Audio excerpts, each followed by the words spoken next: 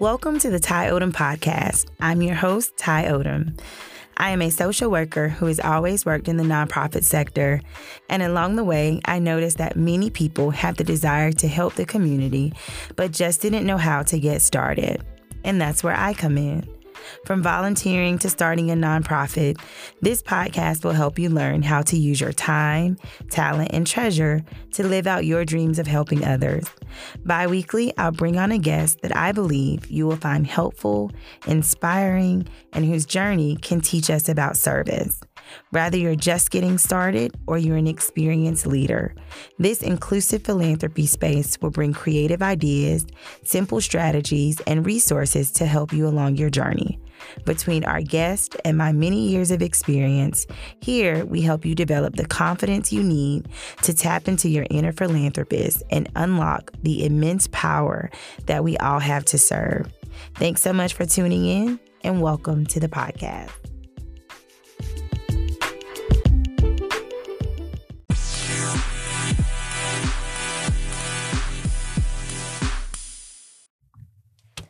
Hey everybody, it's your host Ty Odom, and welcome back to the United Philanthropy Podcast. Here's where we unlock the magic of sharing your time, talent, and treasure. And today I have my really good friend Jodi in studio with me. Jodi is an author, a motivational, inspirational speaker. She's a former college coach and currently a mindset coach who will share with us today about how she has conquered so many things in her life, still doing extremely well and helping other people do so in the process. So thank you so much to Jodi for joining the podcast. Thanks, Ty. Super excited to be here. Yeah. So I, introduced you and said you were a former basketball coach, but currently coaching in many other areas of your life. So just tell us a little bit about that, because when they find you on socials, they'll see that your handle is Coach Jodi. Yes, indeed. And so tell us a little bit about how you started coaching and how that helped you transition into what you currently do in the coaching space. My journey to college coaching actually started at the University of Arkansas when I was an athletic trainer, and I was an athletic trainer for the men's basketball team. And Nolan Richardson was the head men's basketball coach at the time, and I quickly realized that I wanted to coach more than I wanted to be a trainer, just seeing his passion, his energy, and the love that he put into his basketball teams. And I said, I want to do that. And so I stuck with the athletic training until I graduated, and then became a GA at the University of Montevallo, and then spent 14 years coaching college basketball, and transitioned out of it because I firmly believe that no matter what your job is, that if the majority of it starts to feel like work, you probably need to find something new to do. And that was happening in college coaching. And it was hard for me because I had an amazing coworkers. We had great players, not only athletically and talented, however, they were also great people too. So that was a really hard decision for me to make. But I took that leap and decided to take that time out from college coaching and still work with club coaching in the summer times with AAU basketball and that thing. But I ended up becoming a health coach, and that was something that I was passionate about, just because I believe everybody should have the opportunity to make themselves healthier in whatever way that looks like for them. And it transitioned even again into becoming a performance mindset coach. And I definitely didn't ever see myself here where I am today. However, I always saw myself coaching, because I can even remember conversations I had years ago with friends asking, well, if you weren't coaching, what would you do? And I always said, I was like, well, I'm always going to coach. And in my head at the time, I thought that meant basketball. However, here we are, and I've done a little bit of different types of coaching, so I love it. Yeah, I think I probably before that didn't really put the correlation of coach in more than one context, because I just kept thinking, oh, she coaches basketball. Then like, oh no, she's a mindset coach and she's like coaching all these people. And once you guys follow Jodi, so make sure you follow her on her Instagram handles, her Facebook, her Twitter. she does these daily quotes. But when you see the daily quote, you will also see a handful of vitamins so that you are still reminding us, like, we got to take care of our minds, got to take care of our souls, and we've also got to take care of our bodies because we can't really have one be good without the other. Exactly. So I love how that has transitioned for you, but that you still are so true to all those things at the same time, even though they look different in the moment. It's that, yeah, you're true to those things, even though they look different in the moment. So when you talk about feeling like you would have always been a coach, was there a part of you that said, I want to be a player? Or what was it that, like, were you ever like the other person on the side of the court? Because I know for me, I remember my first basketball coaches, like, it was yesterday. They were instrumental. They were the people who taught me, like, okay, this is what you do. My free throws were garbage, right? Like, I mean, I couldn't really understand how I was missing these free throws. And so I just remember in the process of coaching, and one of the greatest compliments that I've ever heard about myself is that I was coachable. And so there are times in my life where I'm like, okay, now, are you being coachable right now? Or are you being a know-it-all? And so were you ever a player and then you got the coaching, like, before being at the U of A? Or was it that you never played and you just had the not acknowledgement of the impact of being a coach? So I did play sports growing up, and basketball was my thing. Absolutely love it. I was able to play my freshman year at Odessa College as a junior college in Texas. And I blew out my knee and faced reality. So my reality was my heart was unmatched to anybody else. Mm-hmm. It was the problem. My athleticism was as well. However, it wasn't matched in the good way. Okay. So it just was not there.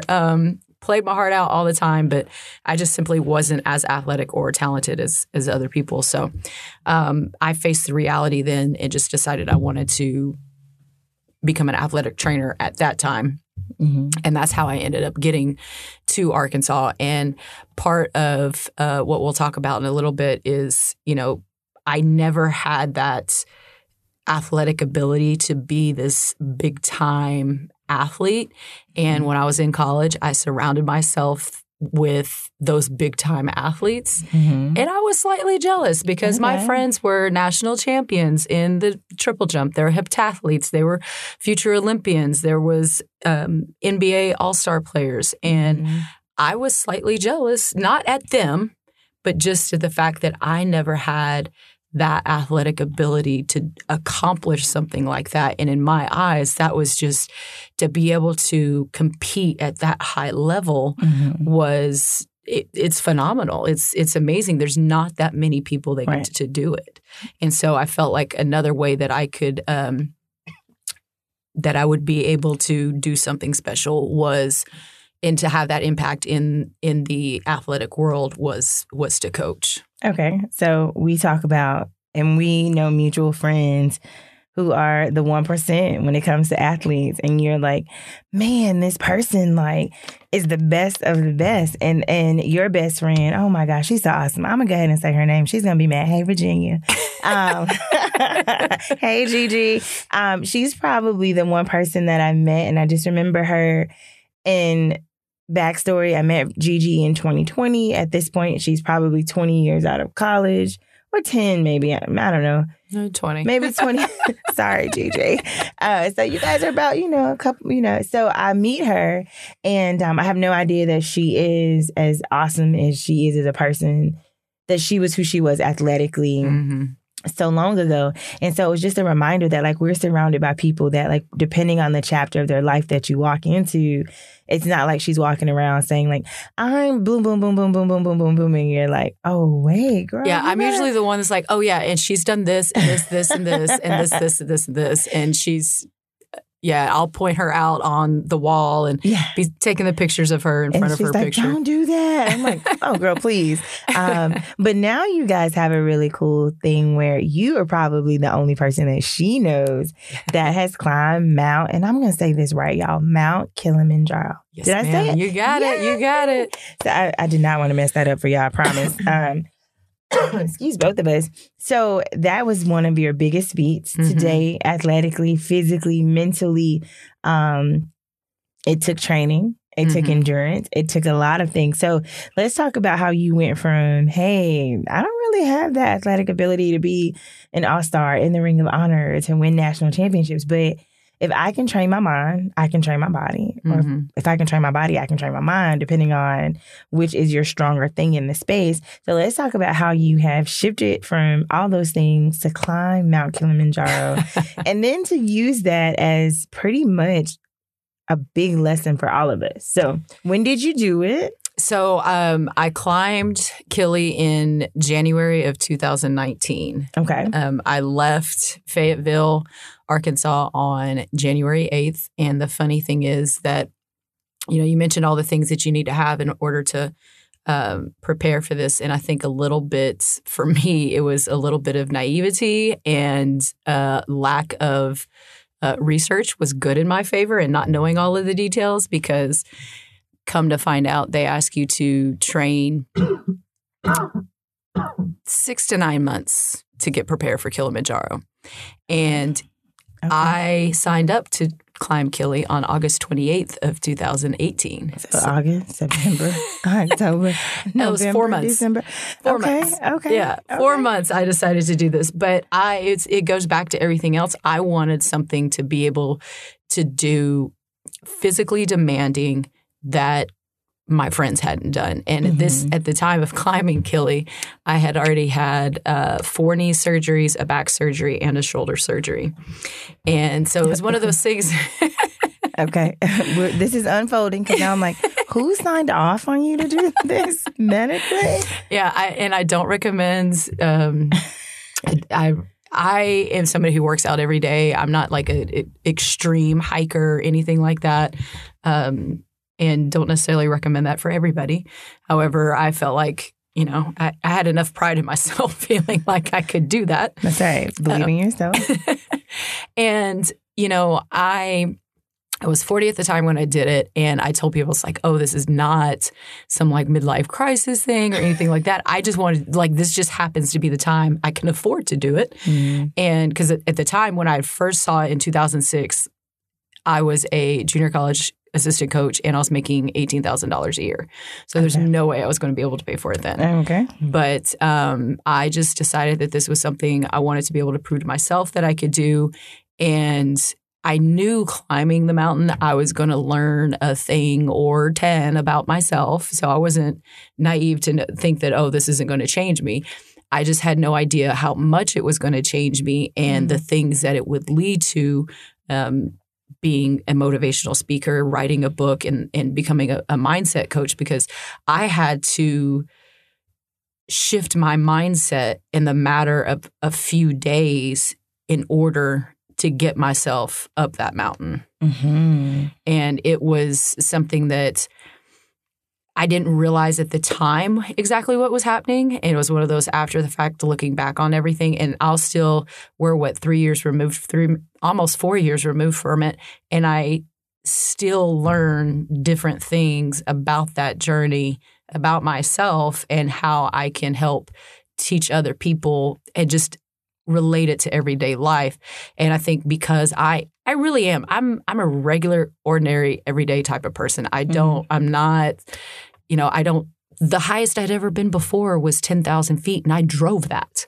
I'd never hiked longer than 7 miles before. And then I go and do this. So it's something that I think my superpower is just being ordinary and like everybody else, and being able to teach them these lessons that I learned on the mountain and how they can apply it to regular everyday life.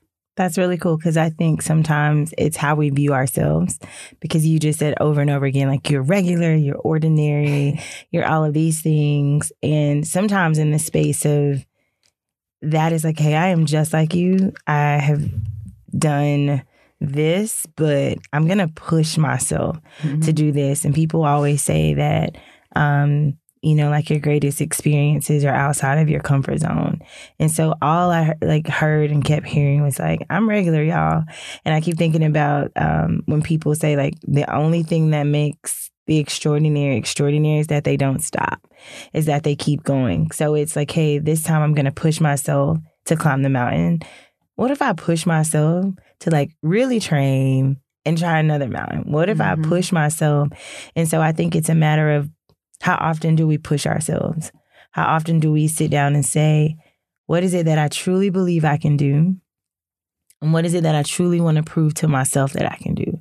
Because there's going to be a moment where you're going to want to quit. There were a couple of moments like that on the mountain. Like, hey, I don't think I want to do this anymore. But hey, I also want to prove this thing to myself. Because if I can just do it one time, I know that I can do it again. And so even when you talk about teaching people that, I know that you are involved in a lot of organizations that have very unique populations of people. And so getting people out of their own way, right? Like getting people out of the way to see themselves differently, getting people out of the way to see that circumstances and hurdles and situations, they're happening to all of us. They just all look different sometimes. It's just a matter of how high of a jumper are you going to be? Are you going to be a jumper who like completely clears the hurdle? Are you going to be a jumper that who's like back leg drags it, but you get over it, right? You've just got to decide what it is that you want to be. So one time, I can't remember what you put on Instagram. I wish I could find it. It's probably from like 2020. But you were talking about how you do this jump. And like your logo was this jump at one time. It's like it still is. It may still be my jumping picture. Your jumping picture. And so even that is like, I think did you tell me you tore your Achilles on a jump? No, I tore my MCL when we did an Alaskan cruise with my family. I think it was in 2016. And I decided to jump. There was a huge rock right in front of the where the cruise ship was docked. And I was like, oh, this will be a great picture. Right as my brother was taking it, he said, you better be careful. And I was like, oh, I'll be all right. And then I jump off the rock and land awkward. I'm like, I think I just tore my MCL. Luckily, the MCL heals itself and everything. But I had somebody recently, I was in Dominican Republic a couple weeks ago and had taken another jumping picture and told somebody else that story in Alaska or whatever. And he said, well, I think you should retire the jumping picture. Excuse me, sir. No. Like, as long as I can get up off the ground, I'm going to continue to take these jumping pictures because I'm not going to let your limitations be my limitations. So I'm going to keep jumping. That's so key because that's a limitation placed on you by somebody. When we talked about climbing, did you call it Killy. I don't know if I've earned the right to call it that. You know, like that's when you're on a first name Kilimanjaro basis, you know? Kilimanjaro is a mouthful, so Killy. Yeah, so that's two different things. One was something you could have imposed on yourself. I can't do the mountain, or it's hard, or whatever you self-talk. And the other was what someone else had placed on you. And both times you've decided, like, I'm going to be right in both situations, right? I'm going to be right believing I can. I'm going to be right continuing to jump, even though something bad has happened or something unfortunate or however you want to say happened with one of 60 jumps, 100 jumps. Exactly. And I think that's also the same as whenever you have somebody that, you know, we can get 100 good reviews and we get that one bad review. That's the only one that we focus on. It's like, and it like, I think it's important to know, like, if there is an issue or whatever, there's some people that are just being mean because they have nothing better to do. However, if you focus on the one bad, you're negating the other 100 that were good and showed what you can really do. And on the mountain, on the summit night, it was the 5th hour. I had already had so many different kinds of emotions going through me that night. And in the 5th hour, I really thought, like, I don't understand why I'm doing this. Why am I here? I just need to go ahead and go back down. And I thought about coming back to Fayetteville and telling one specific person who I don't even like. I don't like this person at all. That I didn't make it up the mountain, and I could just see him saying, well, I knew you couldn't do it. I don't understand why you even tried. Just like being the whole negative Nancy person. And at that moment, I'm like, why do I care what this person thinks? Like, I'm not doing that for him. I'm not doing it for anybody else. Said, screw everybody else. I'm doing this for me. And whenever I had that shift in my mindset, everything got so much easier. It didn't get easy. It was still hard as hell, but it got easier just because of my mindset. And there's this saying, we used it in sports a lot, and it's mental is to physical as 4 is to 1. So mental is to physical as 4 is to 1. So 4 is greater than 1, right? Okay, yeah. So your mental is greater than the physical, and it's going to be harder than the physical sometimes. So if you can overcome that mental, physically, you're going to be able to push through things. Because I never thought my body and my mind could push through some of the stuff that I had to push through on that mountain. And I've been in all kinds of 2-a-days and having to, doing conditioning and doing CrossFit workouts and all the things. And I was never pushed as much as I was when I was on that mountain. I had no idea that I was going to be able to do that. Okay, so you go up the mountain, come down the mountain. Mm-hmm. Came down fast. Less than 24 hours. Less than 24 hours. Okay. So you come down the mountain and you're like, I did it. Mm-hmm. There's this moment of complete happiness, pure joy, complete self. Like, what's the feeling of like you're back on, feet on the ground? What was your feeling when you got there? When I got back down? When you got back down. When I got back down, excitement, because that meant I got a shower. Just so you know, climbing the mountain, it takes a couple days for those of us. Yes, I took the Lemosho route, and so it was Friday to Friday. We summited Thursday morning, and we were out of there by Friday afternoon. So no showers on the mountain, lots of wipes, but it wasn't you're not as sweaty as you would think you might be, which is, I mean, you're also really high up in the air, so it gets kind of chilly up there. Right. However, the first thing was just like relief in a way that that I could show myself that I could do something really, really hard and do something that not a lot of people had done.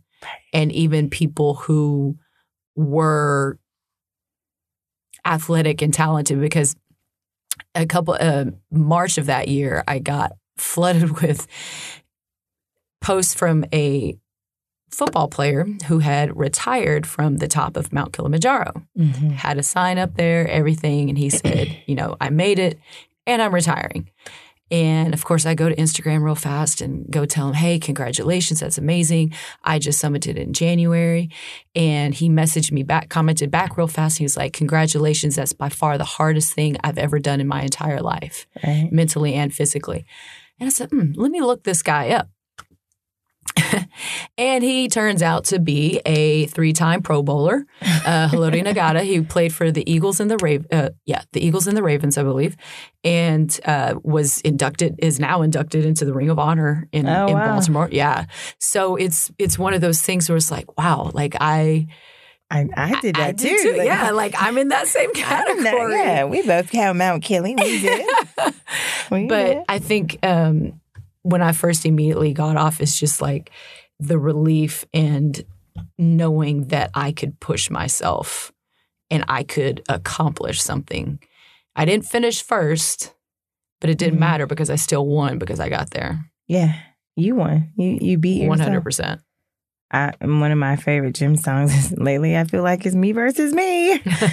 I won't put that in the box for anybody, but if you find it on your own, feel free to listen to Me Versus Me. But I will say this, when I think about like what that's like, as I push myself into different spaces, as I push myself physically, mentally, like in this season of life, I still find like I want other people to be encouraged in this time too.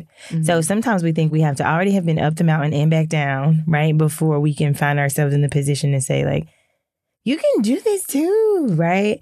And what would you say to someone who is thinking of putting themselves in the position where they're like, I really want to climb the mountain. And we're talking about a physical mountain, a literal mountain, an emotional mountain that you're like, I've got to get up this mountain. And getting up is like a high, but realizing that once you get down, you get a whole nother high of accomplishment. So what would you say to someone in that position who's like, I want to do something. I don't really know what it is right now, or I know what it is and I'm afraid of it right now. I would say take the leap and go stop sign to stop sign. So when I was training for Kilimanjaro, there's a street back here on the other side of the football stadium called Cleveland Hill. And it is incredibly steep. Even the most powerful of cars have trouble getting up at that hill. And me and a friend of mine, Katrina, we know her as Stick, and she would go walk that with me every day. And Stick is 6'4". I am 5'9", so her legs and strides are a lot longer than mine. And we would walk the hill just going from the bottom to the top every day, 3 times a week. And we would do 4 or 5 trips. And one day we were on the first one and I was struggling and kept thinking about how am I going to get to this 5th one? How am I going to get to the end? I can't even make it up this first time. And she's, of course, like half a block ahead of me and turns around. She's like, what's wrong? And I was like, I'm struggling. I can't even get up the first one. She's like, just go stop sign to stop sign. I was like, oh, okay. So I was just worried about going stop sign to stop sign, worry about what you have next. I knew I had the 5. I had to get to the 5, right? So that's our goal is the 5. But if I looked at all 5 at once, it was overwhelming and it made me focus on the future and not right now. And I believe that in order to accomplish goals, yes, we have to have that end goal in mind, but sometimes it can be really overwhelming. And we need to kind of break it down. And so go stop sign to stop sign. That's what I did on the Summit Mountain too when I was struggling. It was like, all right, I picked out a different rock every so often. It's like, all right, that's my next stop sign. I'm just going stop sign to stop sign. And I think if we do that with life and trying to take the little chunks, then we're going to ultimately get to where we want to go. But yeah, just take that leap. Go for it. Go for it. Because you never know where you're going to land. You don't know where you're going to land, but at least you can say you went for it. There's a space where you just try it. And I think the other thing that I realized when I met you is when I tried to think about all the organizations that you were involved with, I felt like they were from a space of, I want to do more than write a check, and I want these people to have like an experience and for me to be able to pour into different families and for me to be able to, like, even women, because I think the first thing you invited me to was, it was a ball. I think it might have been for the domestic violence. With Junior League. Junior League. Yeah. And so Junior League, for those of you who don't know, I won't describe it. I'll let her describe it because I was going to say, think sorority if you are. In a way, that's a good way to describe it because it's an organization of women and it has a philanthropic goal behind it. And each Junior League is different in different cities as far as what their focus is, like their annual. I was like, what am I trying to describe? Ours is domestic violence, and we really help out the partners in the agencies in Northwest Arkansas with their needs, whether it be monetary or supplies or whatever. And obviously we have different fundraisers throughout the year to help with that. But I got involved with Junior League in 2020 over COVID. And before that, I had been involved in a couple of different organizations. And I really feel like everybody can give because it doesn't have to be money. So growing up, we didn't have a lot of money at all. But my parents always found a way to give back to others who didn't even have as much as we did, or to just give to the community in any kind of way. And so I always saw that, and if they could give money, they would. And if they couldn't give their money, they gave their time, and they gave their energy, their work. And so just growing up with that, I've always felt that it's important to give back. And if you can, you give what you can. Right. If you feel like you want to give money and all you can give is $5, that $5 is going to make a difference somewhere. It's going to make a difference. And if you don't have the money, but you have an hour time on a Saturday morning, go do it. And so when I first moved up here, I ended up volunteering at the women's shelter for 2.5, almost 3 years. And that all I did was sit at the front desk and answer the phones. But it gave the advocates a break to be able to have meetings, to be able to catch up on work, and just be able to do their job. And all I was doing was answering the phones. Yeah. So it doesn't have to be something huge and big. It doesn't. And I think one of the things for me is here. I want people to find a way that they can actually use what they have to do something of any means. So when we think about what you said was, I just answered the phone. What I challenge myself to do, and what I want to challenge anybody listening to do, is that you might know what an organization does. You might have an idea that it's the women's shelter or it's the animal shelter, whatever. Like, I challenge myself to learn the mission of the organization. So if I'm sitting here and I'm just answering the phones, it's like, no, what I am doing is I am providing X, Y, and Z to communities, and right, so that way I can really honestly like put a magnitude to what it is that I'm actually doing this for. Because if we don't, it begins to feel very task oriented. Like, man, I gotta go down there again today and answer these phones. And it's fun at first for many people. And then it's like, well, I'm just doing it. And if someone were to ask you, like, hey, why do you support such and such? Or if you were trying to recruit another volunteer, it's really important to kind of be able to say, like, this is what we do for sure. And this is my contribution to pushing that mission forward, pushing it on, so that, like you said, we don't know what type of relief an advocate might need. And in some agencies, y'all, people call their social workers advocates. They might be called case managers. They might be, just know that is, we'll just say staff or another, full-time kind of volunteer person. You'll find that, because here when I was going to Seven Hills, I was like, oh, it's fun. I'm just like picking out T-shirts and putting them in a bag and handing them to somebody.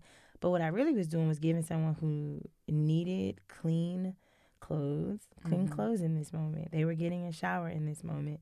I don't know what they were physically, mentally, or spiritually able to wash off and change, right, in context. And so that's one thing that I will say for anybody who's listening, as you volunteer, as we put some resources in the bottom, like, just challenge yourself to say, do I know the mission of the organization? Because it kind of changes when you can speak the language that they're using, so that you are like, oh, wait, we're talking about women and children who are survivors of domestic violence. Because for a while, we used to use the word victims. And when you use the word victim, it's like, oh, no, I'm a survivor. Like, I'm a fighter. Like, I made it through this. Like, I am making it through this. So that's what I will say. One of my challenges will be for our listeners this week.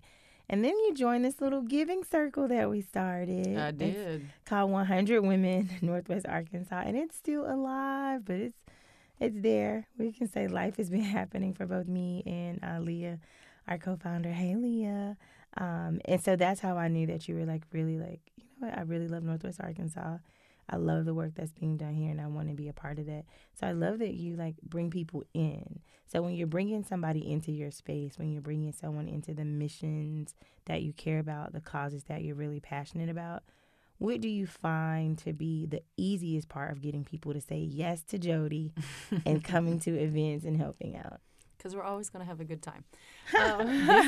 This is very, very, very, very true. We're always going to have a good time, no matter what it is, no matter, if we're cleaning out closets and just taking loads of clothes up the street to a shelter, or if we're at the Moonlight Masquerade that Junior League puts on every February. That's a fun gala.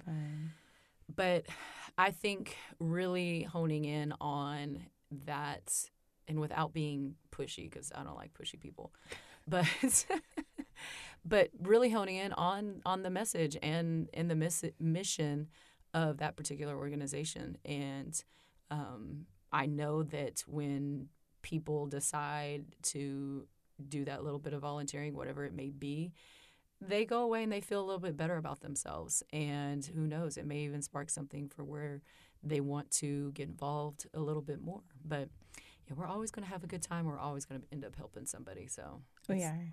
I will say this. I've never had a bad time with Jodi. Not one time. Not one time. And it is nice to serve. I think, like, when we find people that you're like, hey, we can have a really good time, but we can also use the space and the talents and the gifts that we have to, like, serve people and to do it together, it just makes it a little more special. And I do want to say, like, when you guys start to find that you're volunteering and you're getting more involved in a community, even though the issues that we're attacking, that they can be hard things. They can be tough sometimes, and especially if you're new to that population if you are learning about that, it may feel a little overwhelming. So volunteering with people you know is a really great way to get started. It's a really great way for you to just say, hey, you know what? There's no pressure. I may be emotionally kind of heavy today, but I also know that when I look at these clothes that have been donated, and they're cute little onesies for babies, you're like, oh my goodness, they are so cute. You're doing it with your friends, and you're having fun, and you know that it's going to go to a family that needs it. I share the story of this summer. My son and I would go to the animal shelter. They are not my thing, y'all. They are just not my thing. And towards the end of the summer, I remember walking in and I remember being like, is Dot still here? And I'm like, who is this person? Am I asking for this dog by name? Like, what happened to me? And so in every situation, there's a moment for us to have another level of empathy. It may not be something that we've personally experienced. It may not be something that we were very familiar with when we came into the space. But I believe if you're in the space and if you're where your feet are, you can't help but leave and have another level of empathy for that situation. So what's something that you will say has helped you serve with empathy as you serve through Junior League and all the many other things that you do? I think just seeing and hearing stories of people, and we'll use Junior League and their domestic violence as an example, because that is one of those things that can be very uncomfortable for people to hear, and especially if you hear a survivor's story. And last year at our gala, we actually had a Junior League member give her story. And she's a member of Junior League because she actually benefited from the services that are provided in the area that came from Junior League. And so she's not the, there's always the quote unquote stereotypical small petite woman that's supposed to be those are the only women or only person that can be a survivor, victim of domestic violence. And she's I think she's about 6'1", and she called her nickname was Rambo Barbie because she was in the Army. I mean, she's not a small petite person, and the doctor actually said that her larger frame probably saved her life that night. Wow. And so hearing those stories and hearing the impact and seeing them go from that to where they are today. But I think being able to really hear those stories, it makes you want to help more because they didn't ask to be in those situations. Right. It's not something that they put themselves in purposely. And so just hearing more of those stories, and if it's, a homeless shelter, not all homeless people, want to be there. There's people, they want to get out and they don't want to be in that situation. And hearing their stories and figure out ways, okay, well, what's something else that could possibly be done to help this community? Because I think whenever you help others, one, you would like to think if you ever got in that situation that somebody would help you that same way. Yeah. And I think that if you're helping others, that's an indirect way of helping you on so many different levels, just from being in the community, the way that you feel. But you're not just serving others when that happens. You're serving the community. Right. And you said stories so many times, right? Like people have stories, people have histories, people have lives that, like we said earlier, when you meet them at the chapter you meet them on, until you get to know them, you don't know anything about that person. And unfortunately, in the service, social impact, nonprofit space, so many populations have gotten these stereotypes about who they can be, how they got there, and why they are still there, versus someone possibly saying, you know what, of the 30 women that could possibly be in shelter, how many of them have this be why they're here? How many of them have this be while they're here? And then try and say, none of them, not one of those people would say, hey, I'm going to go sign up for this. Exactly. It's what I'm going to go do. Exactly. And so when we're talking about service, it's a matter of, one, helping them navigate what comes next. Not just in the need to get a home, need to get a job, need to get a car, but in the mental space of what comes next. My experience of answering phones for the YWCA, when you hear a crisis call, you're almost in shock because you're like, I've got to be prepared. I've got to be empathetic. I've got to make sure this person is safe in this moment as we make a plan for what comes next. So I think there's a lot of times and a lot of situations where we as people on the outside looking in, if we do it from an empathetic lens, like we are like truly serving with our hearts. And that does change us. If you're not just like, well, thank you for calling such and such. Okay, well, did you do this? Did you do that? Okay, well, it's like, no, like this is a whole person who we don't know what has led them to pick the phone up and call this number.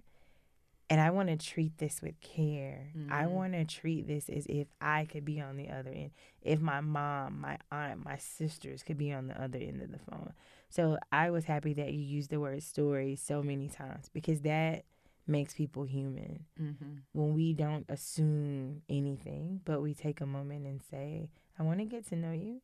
You don't necessarily have to tell me, hey, this is what happened in middle school and high school and this is how I got here. But as I get to know you and we share, like we're sharing collectively across the board.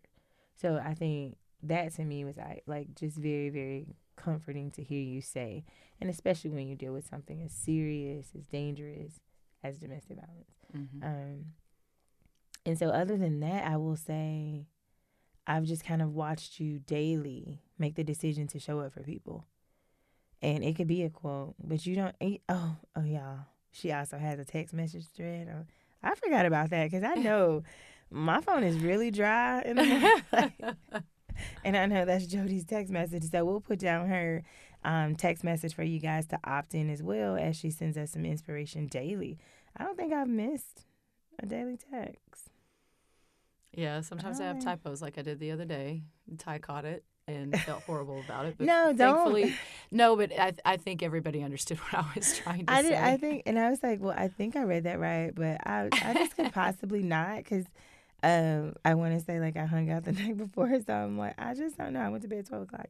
I'm catching up on all kind of TV right now. That's another subject, y'all. But I also think in that it's a reminder Jodi's human, and Jodi's trying. Yeah, and Jodi's giving her best. And if any of us act like we don't use spell check and Grammarly every day, we are wrong. So that's what I will say. I will say I want you to know that, like, even the small things that you're doing, the encouragement that you're giving, helping people navigate what a mindset shift looks like, even when they don't know they're in the process of making one, or even when they know they need one, they just haven't done the work to do one.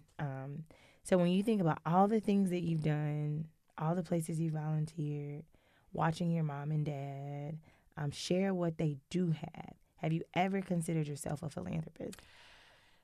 My first instinct is to say no, because every time I think of a philanthropist, I think of some rich billionaire who's having these galas and everything.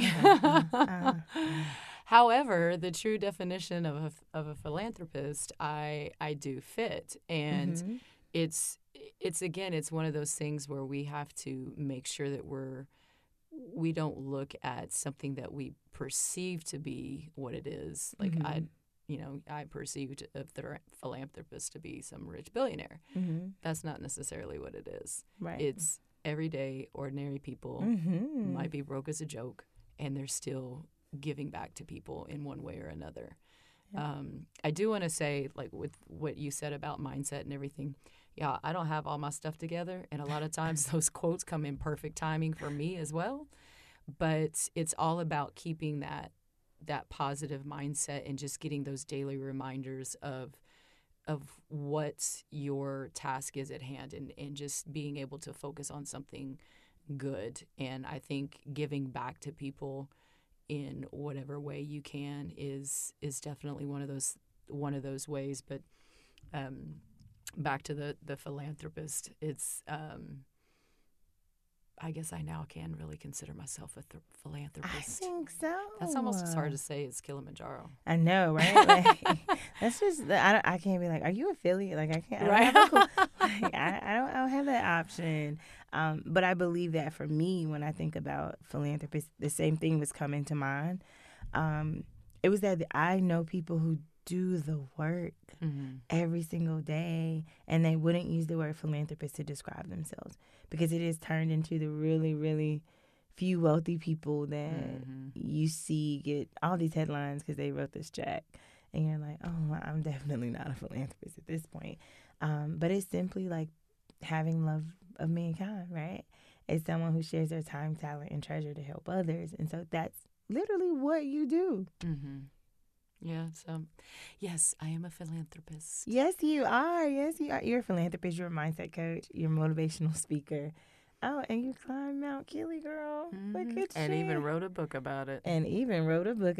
So go ahead, tell us. What's the name of the book and where can everybody get it? Conquering Kilimanjaro, and it is on Amazon, both in paperback form and on Kindle. So both of those are out, and you never know what might be coming up next in a different form of that book. So hopefully by the end of the year, we'll have a audio version of that bad boy. So for those of you who don't want to read the book, you may be able to listen soon, but we'll definitely share that with you. So Jodi, I think you're a philanthropist. I think you are awesome. I am so grateful to you for coming and joining me, sharing a little bit about how you got started, that your parents were an inspiration to that, and that you've just continued it, and that you've continued it in a way that truly flows with who you've become as a coach. So Coach Jodi, thank you so much for joining me on the United Philanthropy Podcast.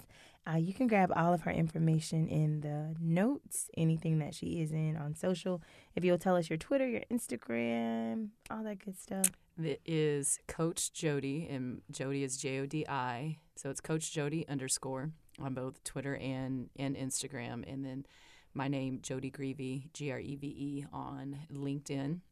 And then if you want to log into that daily quote, if you text the word mindset to 38470, you'll get that quote every single morning. You don't have to respond. I don't send you any other kind of crazy stuff. All you get is a daily quote every single day. So Every single day. Every day. Every day. Well, Jodi, thanks again for joining me. And thank you guys for listening to the United Philanthropy Podcast. I'm your host, Ty Odom, where we unlock the magic of sharing our time, talent, and treasure. Talk to you guys later. Bye.